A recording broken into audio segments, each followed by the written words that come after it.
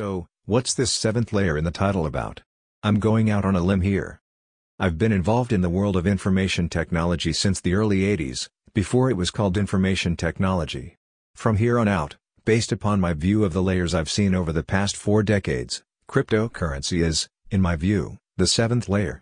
Cryptocurrency is everything from a total unknown, a mystery, a misunderstanding, an evolution, to the biggest threat to decades of financial order, to what some are calling the most perfect money we've ever had. It's the mother of all bubbles, and it's also the biggest bubble in human history. Until very recently, close to 25% of my liquid net worth was in Bitcoin. 25%. Shame on you. That's nuts. Bitcoin is the catalyst for the largest financial revolution the world will ever see. Or, it's the most dangerous overhyped bubble in the history of modern finance. We bring you the evolution of Bitcoin. This seventh layer is still somewhat undefined, a work in progress. Many who believe themselves qualified to pass judgment on cryptocurrency don't understand one important thing. Bitcoin is a beta project. What does that mean? It means that the current version, released on May 2, 2021, is 0.21.1. In the world of technology, any version number that is earlier than 1.0 is a project that is incomplete. Only when Bitcoin reaches version 1.0 will it be a completed product. There have been 36 new versions and releases of Bitcoin since September of 2014. Critics? Why are you criticizing a prototype? How did we get to Layer 7? Well, first we had to have Layer 6, secure mobile devices and smartphones, Layer 5, the Internet, Layer 4, email, local area, metropolitan, and large area networks, Layer 3, personal computers, Layer 2, mini-computers and private networks, Layer 1, mainframe computers using public networks. Every layer after Layer 1 needed all of the previous layers before they could evolve. Cryptocurrency is no different, in that it requires every one of the previous 6 layers before it, or it would not exist either. There will be a Layer 8 at some point, and someone, somewhere, already knows what it will be. How sound are the economics of Bitcoin? Is stature manipulating the Bitcoin market? Will the crypto bull market continue into 2022? Pick your side in this coin. Where do we start? Now, I just told people I wanted app design. I want to pay with Bitcoin. I want to give you Bitcoin, and you give me pizza. Will be the first ever meal that's sitting in your belly provided by Layer 7? There's a belief system, if you like, that's been built around Bitcoin, rather than of the technology. I do have some criticism of the technology itself, but those are minor compared to this kind of hard money economics that's being built around it, which to me, doesn't make a great deal of sense, and I'd like to explain why, as I spend my life involved in finance and money and economics, monetary economics, and I think in all the emphasis upon story value on so-called hodling, known as holding on for dear life, HODL, for the long term, about Bitcoin as an asset, as a means of saving. I think what tends to get lost in all of that is what the purpose of money is. And there's a fundamental conflict between treating something as a long-term store of value, an asset, and treating something as a means of exchange, because the incentive structure around a long-term store of value that you expect to appreciate over that time does not work for a medium of exchange. That disincentivizes spending, buying and selling, the trade, and all else that represent the whole basis of how an economy works, and incentivizes what we might term hoarding, hanging on to assets, and not moving goods and services around the economy. And I don't see how that's a recipe for prosperity in the longer term. So that's the fundamental conflict that I see at the heart of the hard money economics of Bitcoin. Lately the narrative of Bitcoin as a means of exchange has taken a back seat, compared to the one as a store of value. But I guess there are still people counting on Bitcoin in the future, being a valuable means of exchange too. But I would like to know what others think about it. I'm trying to stay completely neutral in space. I'm not a strategist on someone's payroll. My goal is to get markets right, but I'm more of a markets person. One of the things about articles I like endorsing is that I view Bitcoin as a collectible, a store of value, a reserve asset. I don't view it as money. And, as one of my favorite articles I just read recently, was titled Satoshi Nakamoto's Mistake. Bitcoins are collectible, not cash, because what I think what's been created here, something that has declining supply and increasing demand. But, you can exchange it much easier than you can virtually any store of value in the history of mankind, like gold, on a universal basis. 24/7 price discovery. All that kind of stuff that's never existed in history, and, to me, that's part of the reason I think as a strategist, I don't really like to focus on, is it great, or, not great? Just basically, this is where the price is going, and, that's why. My bottom line outlook, I see this asset being adopted as a store of value, a reserve asset by most of the increasing number of institutions on the planet, and I don't view it as money, at least not yet. It's something I'm going to be using day to day to buy a cup of coffee. You can do that, and the point is, if you want to liquidate it and exchange it, it's readily and easily available 24/7. And to me that's what Bitcoin solves, that type of problem in history, where you can store some value, transport it easily, transacting easily, and, across borders, across countries, and, over time. So do you have any criticism towards Bitcoin as a potential store of value? I do, a bit, because I think that what's kind of built into Bitcoin is long-running price stability. I know it has price volatility. I know there is this view that, with greater market penetration, volatility would decline, but that's really a bit of a punt on demand, because with a fixed rate of increase of supply, let's put it that way, for the next 120 years, having at arbitrary intervals, the only thing that can adjust to changes in demand is price, so you're going to see volatility in Bitcoin price ongoing, and, continually, forever.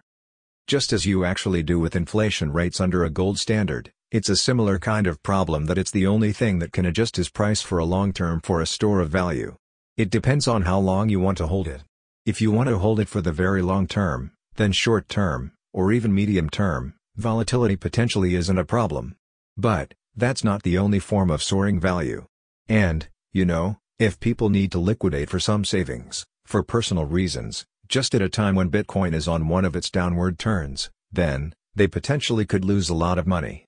So I think we need to be clear about in what ways Bitcoin is a store of value. What sort of store of value it is, maybe a very long term, but not really a short, or, medium term one, because the price volatility first of all, which has followed earlier, and, because of the simpler rules of markets. You have supply and demand. Both are uncertain. That's what creates volatility. If you have a certain supply, and, in this case, you most certainly do, then, you have a certain supply schedule. That means 50% of that input for volatility is already gone, so by real simple rules, economics and markets, volatility has to decline. So let me expand a bit on everything. What I see in markets is an estimate of a balance between supply and demand, with Bitcoin. I don't have to guess very much. I know that supplies are fixed. Only thing I have to worry about is demand, so by nature, by laws of economics, volatility in Bitcoin should drop and continue to decline.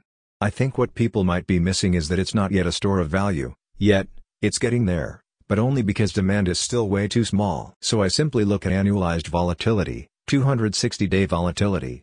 If you do a simple regression on 260-day volatility for Bitcoin for the last 10 years, it's going to match gold in 2024, which is when the halving will be at the point, and, probably the price will be much higher.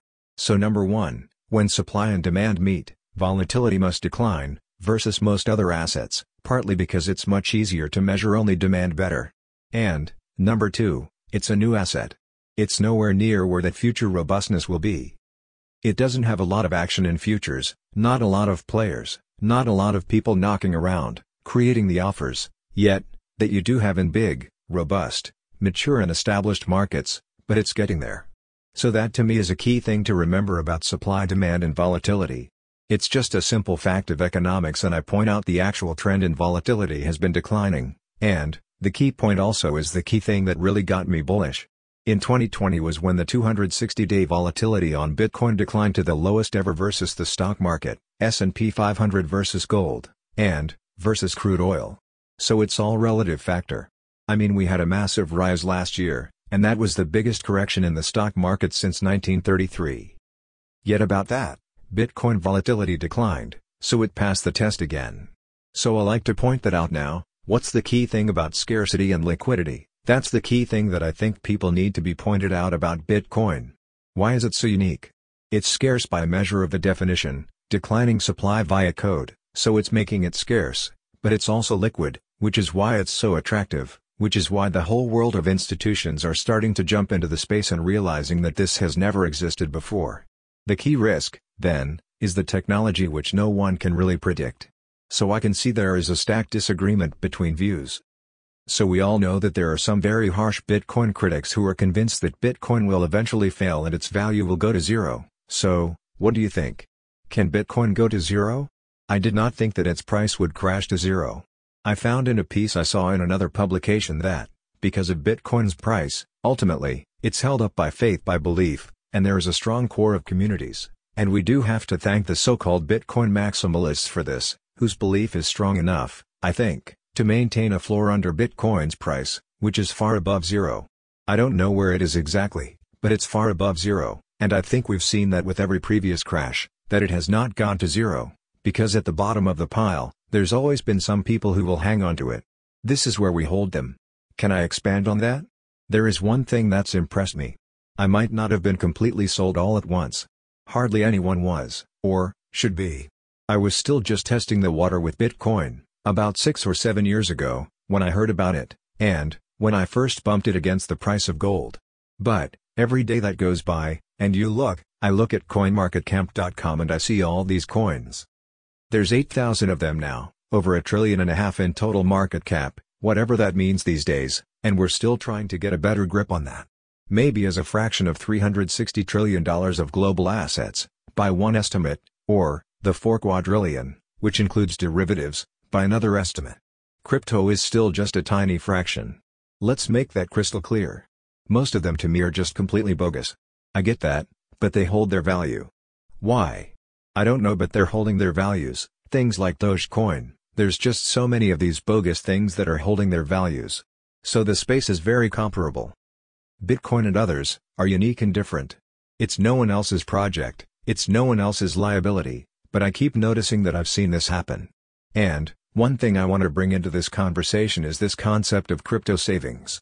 Now, I have Generation X sons, and their first crypto dabblings taught them a thing or two. The reputation as the best performing asset class of the past decade doesn't need any more time to sink in. That's already written in stone. Now it's close $1.5 trillion, but a lot of millennials who know a little bit about the space, when they hear about things like value stocks, they say, "Excuse me, but I'm getting more out of this than I'm getting out of anything else." Why would I consider that? Yes, there's risks. Life is about risks. But money is always flowing to what's treated best, and every day these things don't fail. It keeps going that way. I have moderate amounts in these accounts, just because I need to learn my way along, and take advantages of unique, long-term opportunities. It's being said that the only threats that's seen to Bitcoin at this point might be a technological glitch or something similar to an off-to-a-risk-off environment, like overregulation, like the one we saw at the beginning of 2020. So these, according to some, are the other things that could prevent Bitcoin from continuing its rise. Do I see any other threats apart from these two that could prevent Bitcoin going up in 2021?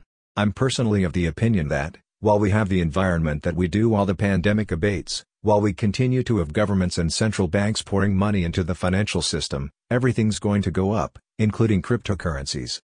So the risk I see actually comes from things like Tether, wherever we think that goes, and also the excessive type of leverage that we're seeing in external things like that, actually, because those things can end very badly, and when they do, you tend to get a crash in the underlying assets. So the question is whether we're building up the kind of uncertainties that we had in the housing market in 2008. Really, a lot of people are concerned that the Bitcoin market could be manipulated, and there are a lot of allegations around saying that actual Tether, the main stable coin, could be like, behind a sort of fraudulent scheme that's aimed at pumping artificially the price of Bitcoin. Let's first of all look at the facts. Tether has been existing on the back of Bitcoin. Bitcoin was first, it's the first blockchain cryptocurrency. Tether, right now, is number 3 listed on coinmarketcap.com. It's about 63 billion. The significance is that it's a small fraction of the nearly 650 billion value of Bitcoin, so the fact that Tether might be manipulating the price of Bitcoin does not make sense. In our next podcast, we'll have some insights and reactions from the recent Bitcoin conference that was held June 4th and 5th, in Miami. The outcome of that conference is probably a little different than what most people were expecting. After all, what is a dolphin fin dog doing lodged up in a tree? That was one person's view anyway, of a different, major cryptocurrency product. So be sure to catch us next time. If you enjoyed the podcast, don't forget to smash the like button, and subscribe to our channel. Until next time, let's stay busy.